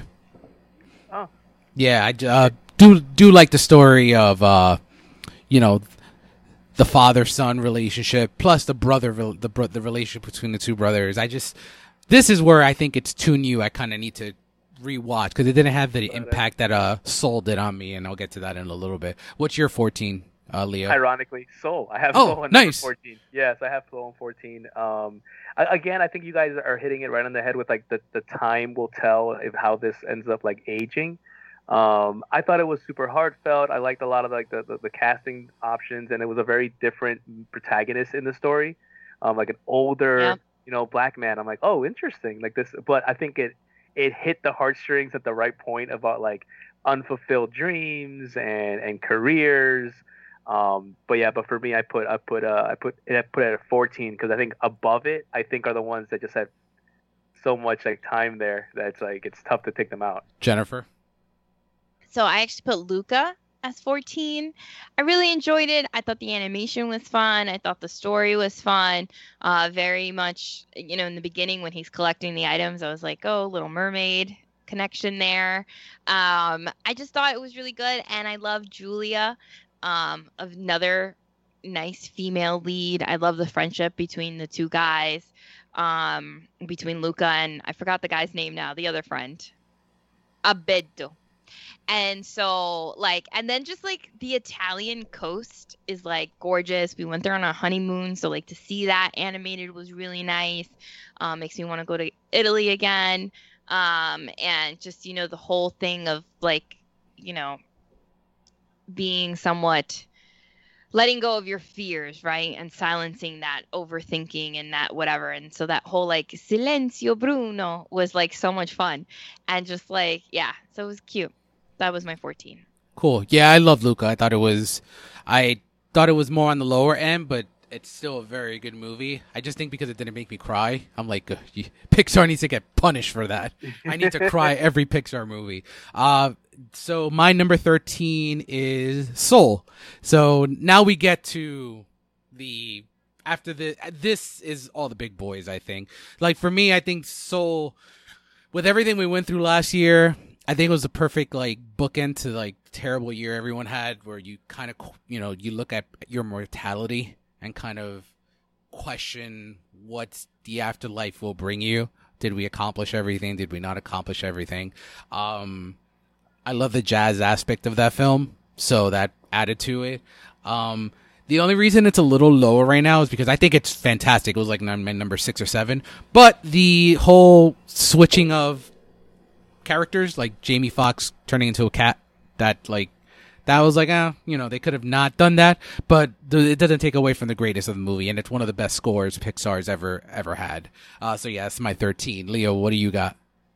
So one that you both already named on your list, but it was higher on mine, is Monsters University. Yes. And I think Jenny, I was so excited that you were going to be on this episode because I'm like, that Greek life. It's like that Greek life part of like this movie. I'm like, wow, it's like the different stereotypes and being like the little loser fraternity, and it was cool. I really, really dug it so much when I watched it, and I think just anyone that has any experience being in a fraternity or sorority can understand that type of clique mentality and how important it was when you were in school. In competitions or like raising money for charity, like different things, like it all goes into it. Jenny? So my number 13 was Onward.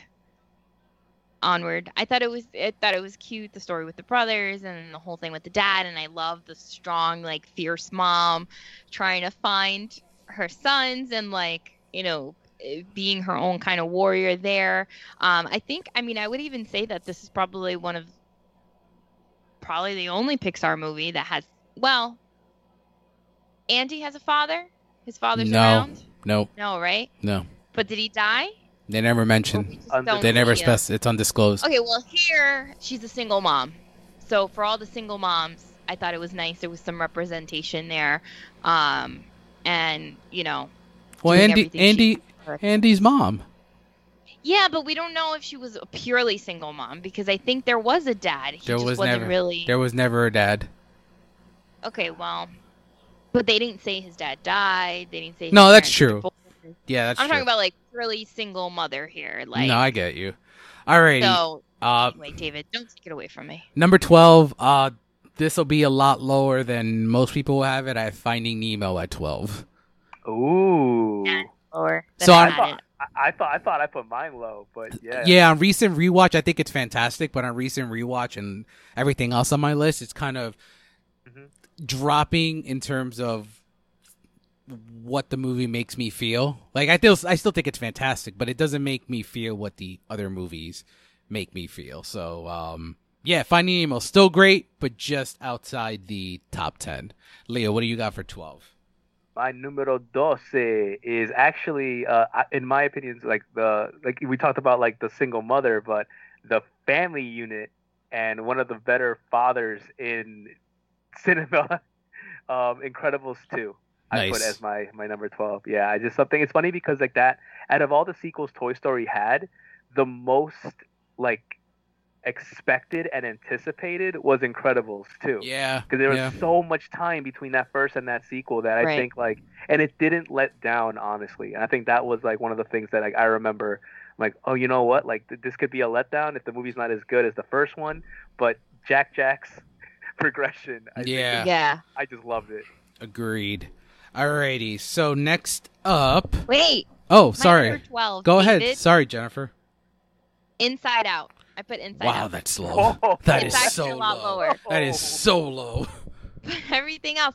So Inside Out is great though. I love it. I think it was a really unique story to really see these emotions and these things, and I think anyone could relate to what she's going through and all these feelings, and obviously like Amy Poehler, love her.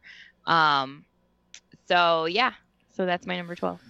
Cool. My number 11 is Toy Story 2, which is the worst of the Toy Stories, which is not even saying it's bad because I still think Toy Story 2 is great.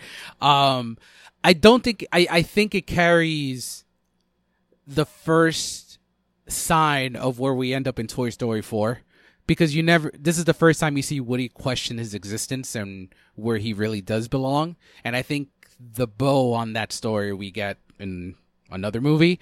But I do love this one for introducing new characters, and I love the low-key Star Wars storyline going on with Zurg being Buzz Lightyear's quote-unquote dad. That's a great little joke. And I just love when Buzz is the serious Buzz, like he thinks he's a real space ranger. It's hilarious to me. So yeah, that's my number 11. Leo, what do you got? So actually, I disagree with you, but I know we definitely have had this conversation. I think Toy Story 4 is the worst Toy Story, and Okay. I have 4 as my number 11. Yeah, for some reason, it's still fantastic though. Like it's still like top 11. But yeah, something about Toy Story 4, I still am one of those like it's not really necessary. We really just went back to the well just one last time, no reason. But I mean, Keanu Reeves is all you guys got to say. So my number 11 is Toy Story 4. Also, I liked it. I enjoyed it. Again, did we really need another Toy Story? But I thought it was interesting. I think now this sort of, I mean, I do not want a Toy Story 5. We don't need a Toy Story 5. Toy Story 4 wrapped it up for everybody. I think, you gave Woody a nice happy ending. I think everyone sort of fulfilled their purpose for the most part. Like you have everybody end in a good place. I did love the introduction of, because Forky was in 4, right? Yeah. Mm-hmm. So I love Forky. I love Tony Hale and his work. So I was excited for him to be in it. And I think that gave kids like a new character to really go for because they loved it. And for a lot of these kids, Toy Story 4 may be their first Toy Story too, actually. Well, I mean, if you went to the theaters and you saw this one first, and then you go Yeah, home I and guess go you're on right. Disney Plus and you watch the other ones, That's that's bad parent. introduction. That's bad. Because the bar is kind of low, and then you watch the great ones, and it's like, oh, That wow. that's just bad parenting. Well, to a kid, I feel like to a kid, they're all on the same level, right? And then it's like, then it becomes greater the more you watch it, the more whatever. And then, like, as you get older, then you start to realize certain things.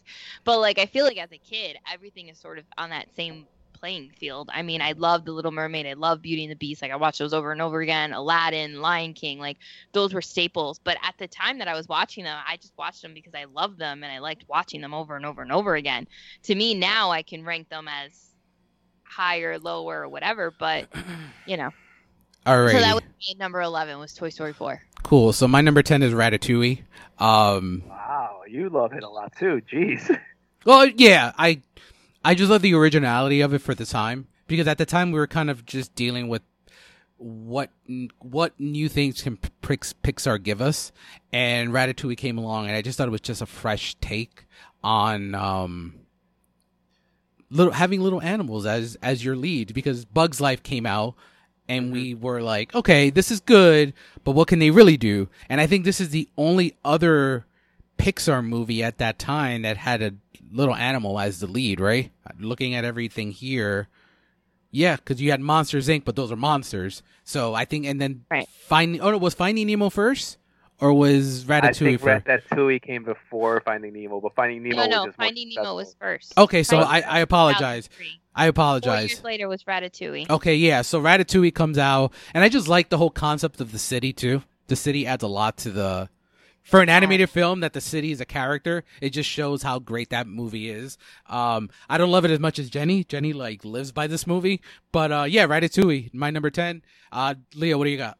Yeah, from one talking animal to the other, yeah, Finding Nemo is my number 10. Nice. And I think it's one that, like, it's tough to even, like, remember how much of a juggernaut this movie was. It was like huge. it was Frozen level hype behind this after, and its staying power was fantastic.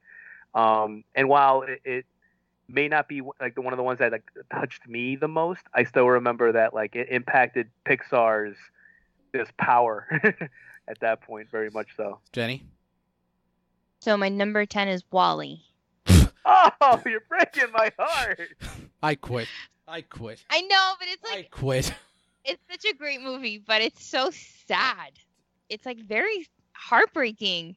He's by himself, and then like all the people are just like these slugs, and it just like, I mean, it just shows you like, honestly, I think I want to say like WALL-E is probably definitely one of the most like spot on Pixar movies, because it really does show you what a future could be that is more in our like closer than we think, because of climate change and because of technology and because of people being lazy and all of these things. So I feel like it's more realistic to what could happen, and I think it was visionary in the sense of seeing that far ahead when it came out in 2008, and we're now in 2021, and we're like nearing the end of the world. I don't know, like it's just it's scary, but it's just so sad. He's by himself until he's not, but then in the meantime, and he's so cute. So I do love it, but it's my top 10, guys. Heartbreaking. My number 9 is Toy Story 4. So I'm gonna touch up. You and I literally just swapped our Toy Stories into like the 2 and 4. I'm gonna talk about the blasphemous things you guys just laid on Toy Story 4 that I do not appreciate. So why rank it higher? We talked about like Woody's like always questioning like his true belonging. So what I like about Toy Story 4, the first thing I want to touch on while Jenny has left us, so I am talking to just Leo, even though I want to address her as well. So I'm just going to talk about the things that you guys didn't talk about. The aspect of bringing in a new character, love that. I actually did like the Forky stuff, the credit to The Shining. They had a little reference to The Shining. I have my headphones in. I heard you. That's fantastic. So I can now talk about the aspects of, like you said, do we really need it? So I was with you. I remember that we spoke about this many times, the fact that do we really need it? And I said no. Originally I was like, it ended perfectly with the third one. But looking at it and with 2020 hindsight, with Toy Story 3 put an end to Andy's story and never ended the toy story.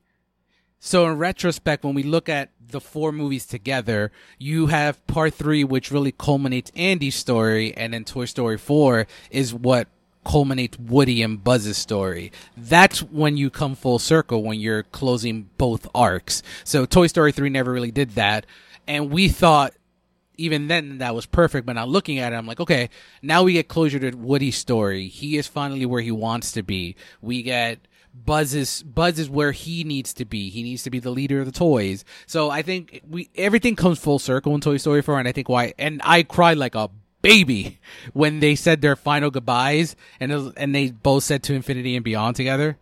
I love Toy Story 4. But yeah, that's my number 9. Leo, what do you got? My number 9 is Toy Story 2. Oh wow, we literally alternated in the same spots. Yeah, we just swapped. Yeah, so Toy Story 2, I think, was just another. It was like it was a sequel, and then I was like, oh, it actually did help to expound and just to flesh out this universe of toys. Like I until Toy Story 2, I just thought that's it. Toy Story 1 was a good movie, and that's it. But like the introduction of Jessie, and like you said, that whole like the Star Wars allusions to the father. Overall, yeah, I remember really enjoying it. I haven't rewatched it in a while, but I just still remember that it didn't bum me out too much. 4 I thought was unnecessary, but you made a really eloquent case on why it's not. I try. But 2 I thought was like, we wouldn't have gotten 3 if we didn't care about the people through 2. Jenny? So my number 9 is Probably The Incredibles 2. I thought it was going to be like Toy Story 1 or something, knowing Jenny's list so far. No, it's Incredibles 2. It was so good. I think it helped in a way that it was spaced so far apart, because it really got to build that anticipation and that excitement. And I think they came back with an original story, a continuance, without making it feel like all this time had passed either. And Incredibles 2 was incredible. Nice. Alrighty. But Moving on, my number 8 is Monsters, Inc. Everything about it. The chemistry with Goodman and Billy Crystal is fantastic throughout. And just Boo. Boo is the most adorable little baby in the history of Pixar. Everything about it really works for me. Even the villain works. And Jenny's alter ego is in that movie. Jenny, you want to tell Leo who your alter ego is? That's not my alter ego, David. Who's your alter ego? Isn't her name Roz? Ra.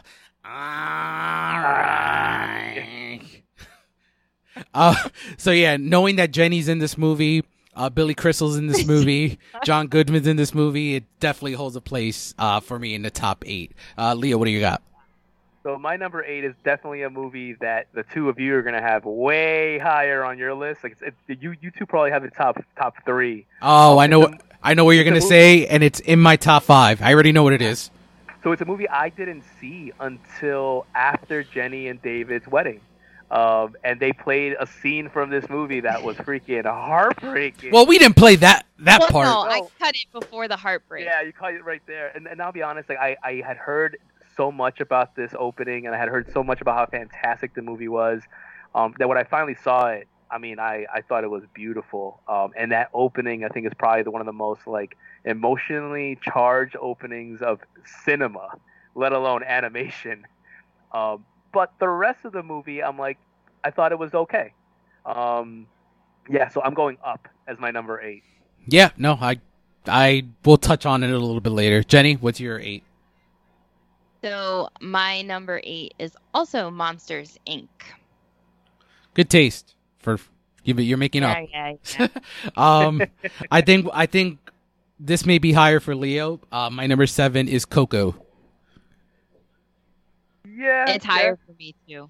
Yeah, so I'll let you guys talk about it, and I'll touch base on that. What's your number 7, Leo? Monsters, Inc. Oh, okay, great. No, we were right there. They had Monsters, Inc. Yeah, to me, like everything you guys just said, especially it like freaking Boo. Like Boo is the tiebreaker for why I love Monsters, Inc. so much. That was me and Jenny. Like Jenny is the tiebreaker with Monsters, Inc. Every time I watch it and I see her in it, she should have won an Oscar. Jenny, you're up. My number 7 is Finding Nemo. I love Finding Nemo. I saw that in theaters. I just thought it was so cute. Marlin trying to protect Nemo. He can't control everything. He couldn't. Nemo trying to set out on his own and his own adventure, and then he gets caught up, and then meeting all the different characters. I love that this was just like this fun little universe in itself. Then you have the danger from the little girl. I forgot her name now. And then, trying to get him home. And then Dory was like a highlight. And yeah, I mean, overall, I think the animation and Squirt was my favorite. Squirt's my number 1. Yo. And it's just like, it's fun because it also felt very educational in a way, because I feel like a lot of kids got to be introduced to like all these different animals and little fun facts, and knowing turtles surf and they can do this and they live so long, and like, so it had those educational aspects that weren't like too preachy where you were talking down and boring and like watching like a nature documentary, but you got to learn some new things. Nice. My number 6 is Inside Out. I think this movie touches on not just it's a great piece in teaching not just kids but adults like about emotions and how to control your emotions. Sometimes I think the biggest takeaway for me with Inside Out, outside of like it being great, is the fact that it's okay to be sad sometimes, and people like always try to just be happy-go-lucky all the time. But I think the movie shows like the sadness importance. And Lotso, that's not Lotso, Bing Bong. Bing Bong. That Bing Bong death is still Bing Bong death. Oh yeah. my It was lord. so sad. Very sad, very sad. But yeah, that's my 6. Leo, what do you got? So you were right, slightly higher. I have Coco as my number 6. Okay. And I think just like how you guys mentioned, like the rich Italian heritage in Luca, and like the whole craziness with like In the Heights. Yeah, like Coco was a cute one, even though it was about Mexican heritage and like the El Dia de los Muertos. Like I'm El Salvadorian, but a lot of like the visuals of like what it looks like just reminded me of home, and it was it's a very cute story, fantastic catchy music, which is, I mean, it's good So music catchy. and tears. It's a perfect Pixar film. Jenny? So my number 6 is The Incredibles. The Incredibles. Yep. So good. Oh, man. Sorry, Dave. You already know what like my top 3 are. If by now you don't know, you know. I He do. wants you to have like 5 movies tied for number 1. Yeah, like, this is great, Dave. This is why we are not the same person. We don't have to be the same person because we share the same last name. Yes. So yes, The Incredibles. Alrighty, and then rounding out the top 5 here, I have the first Pixar film to ever receive a Best Picture nomination at the Academy Awards, Up. So we all mentioned the opening. I think the greatness of that opening is the fact that we don't know any of these characters in the opening, and it still makes us cry within the first 10 minutes of the movie. Shows the effectiveness of the movie. I can't talk right now. You're getting choked up, aren't you? You're getting No, choked up just thinking about it. Just not at thinking all. about the scene. Well, if you think about it, right, that whole opening in itself could be a short, right? Yeah. And it could be, and it's enough storytelling to tell in those first 10 minutes, seeing their friendship and seeing their life together, and then how it ends. And I mean, that would have been a short that would have broke me too. And it would have won awards even as a short. Yeah. Yeah. So the movie, I see what you mean. Like, the movie never gets to that greatness again. I do agree with you, Leo, on that. But I do think that there is still some emotional heart to the movie, because you see Carl finally realizing that you don't have to go to where they plan to always keep Ellie with you. And then you kind of see that at the end where he gives, oh my God, why am I drawing a blank on his name right now? Kevin's the bird. Kevin's the bird. Doug is the dog. Yeah, and oh my God, Jenny. This doesn't help the fact that you're trying to say it's a fantastic story if you forget the name of one of the main characters. Well, the little boy. Hold on. Oh my God, Russell. Nice, there you go. Nice. So when Carl gives Ellie the Russell, gives Russell Ellie badge. the Ellie badge at the end. I think that's a really impactful full circle for the character as well. So that's my 5. I'm just gonna run through for the sake of time. I'm just gonna run through the 5 my number 4 through 2. Number 4 for me is The Incredibles. It's the greatest Fantastic Four movie of all time. Nothing has touched it since. I think it's actually one of the best superhero films of all time. I think it does a great job of establishing character development of who these heroes are, why they're not heroes anymore, and it kind of, I like that the movie starts that they're down on their luck, like they're not heroes, and eventually builds up to the culmination where they are together as a family and as heroes. My number 3 is a movie that should have been nominated for Best Picture. It won animated feature, and it is a movie that if Stanley Kubrick were to make an animated film, it would be WALL-E. Okay, I could see that. Love it. So the movie has minimal dialogue.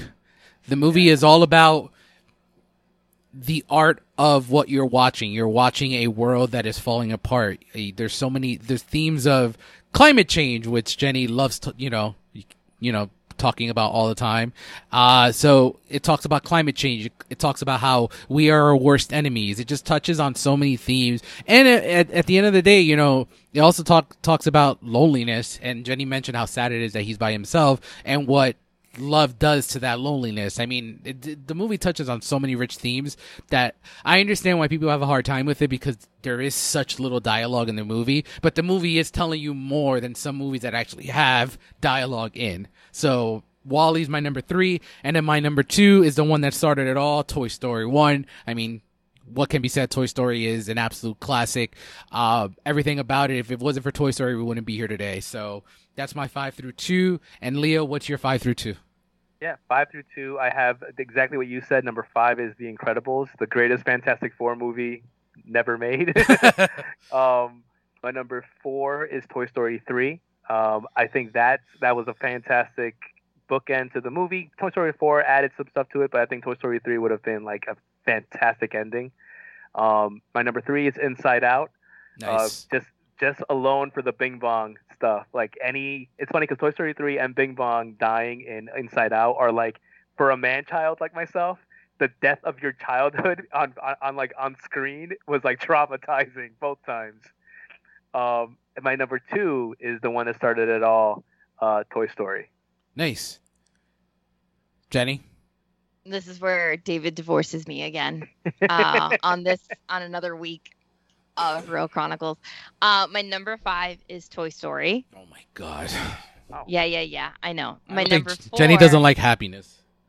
No, it's not that, but I love all these other stories a little bit more. I don't know. I resonate a little bit. Well, okay, I guess I can't resonate with my number 1. Yeah, if you resonate with your number 1, I really am worried. But That's I know her number 1. I've known her for years, Yeah. but if she resonates with her number 1, Leo, I may get divorced. Anyway, my Before number something 5 happens is Toy to you. Story. What? My number 4 is Toy Story 3, because especially it came out when we were graduating college and the end of childhood, and like just the story. I bawled. I cried. Okay, let's be fair here. Besides my number 1, I've cried in these next picks that I've had. So Toy Story 3, it was just emotional. That ending, I think it wrapped it up. If we didn't have Toy Story 4, I was fine with Toy Story 3 being the ending. So it was great. Number 3, Coco. I think, yes, it's Mexican heritage, but even just being Latin, there was so much there.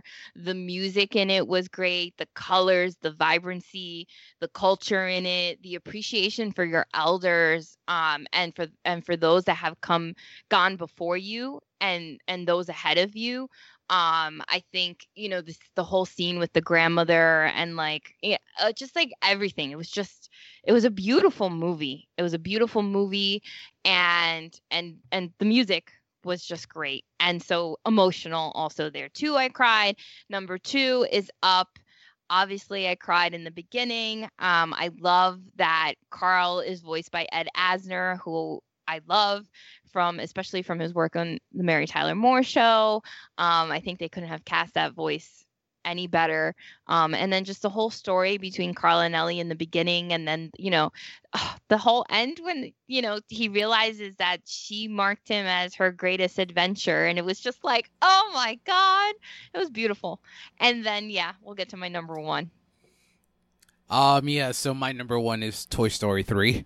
I think Toy Story 3 is the closest thing to a perfect animated movie. I think there's you touch on the fact that this is the closing chapter. We were all graduating college at the time, so it was one of those, like, it really is a closing chapter. The only, I'll get into what made me cry in a second. Only beef I had, and I think Leo will agree with me on this, is Andy really didn't need to give these toys away. I just want to point that out. It's not like there were that many. It was like 6 or 7 of them? He could have kept... funny. Go ahead. As two grown-ass men with hundreds of toys in their respective apartments and homes. Yes.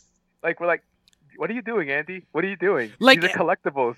You can put them up. Exactly. Like in 2010, I was like, because I wasn't into... I had like a few collectibles, but nothing crazy.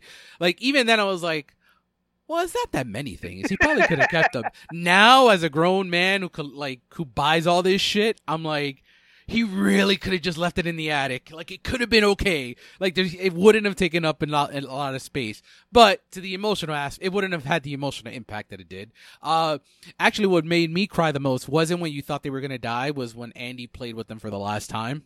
Yes. That's what really made me cry, because it was like an end of an era type of thing. But I think also the movie really dives into what the future holds, like the future as a whole. And I think it touches on those themes with Andy, and it touches on the themes with the toys. Like, we don't know what's going to happen. And I think it does a great job establishing that message. Also, the only other Pixar film to be nominated for Best Picture is Toy Story 3. And it was also nominated for original adapted screenplay.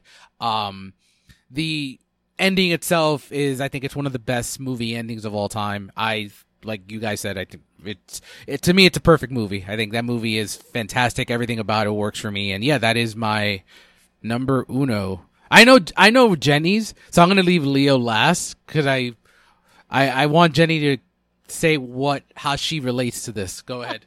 I've lost track of the movies. I thought Up was going to be her number one. What's left? Get ready for this one. My number one is Ratatouille. Oh, come on!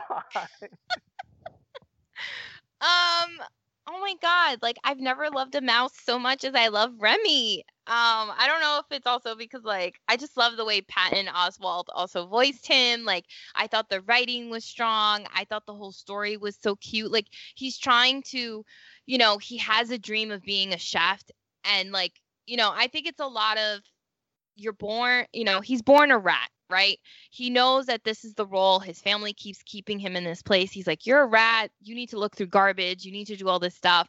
They're trying to advise him against his dream. And I think you can relate to that in the sense of, you're born into your family. You're given a specific role. You're told this is what you should do. This is whatever. Don't dream anymore outside. This is what's practical. This is what's whatever, and like, he is fighting for that dream through all these circumstances. He meets someone who is also down on his luck in a way, and like, Linguini is like the bottom of the pit right now, and they kind of form this friendship and they work together to help each other, and then just the fact that, like, yeah, it's just like, it's beautiful. It's a beautiful story, guys. And Paris is like beautifully animated as a city.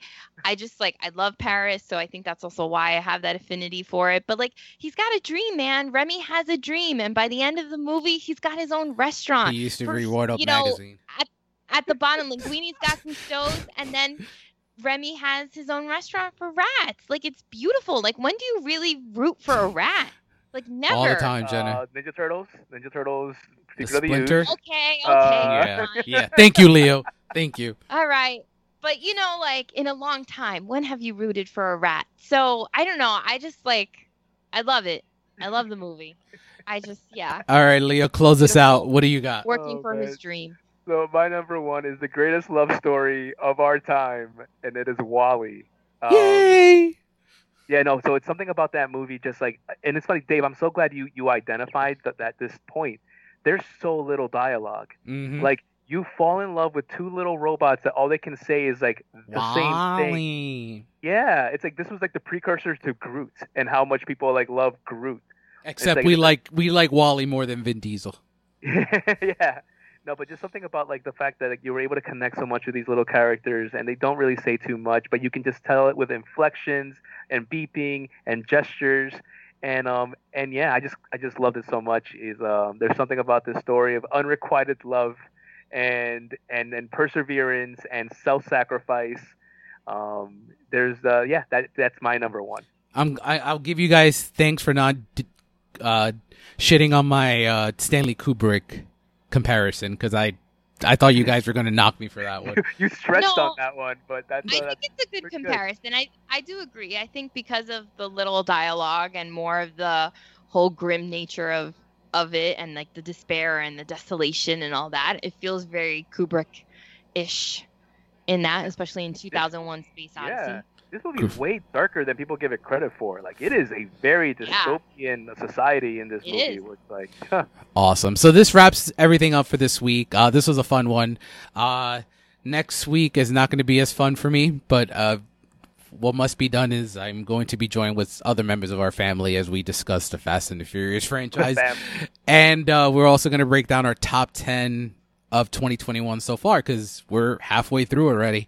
Wow. Breaking news, though, and you can find it on our Instagram right now. The first look at Michael Keaton as Bruce Wayne just leaked, and I have posted it on social media in the upcoming Flash. And he has the curly hair back. Wow. I think he's wearing her turtleneck. I mean, what the fuck? This is just... That's a dress shirt, David. That's a dress shirt. Just let me be, woman. Just let me be. He's got a lot more hair now. Yeah, so until then, see you at the movies, kids.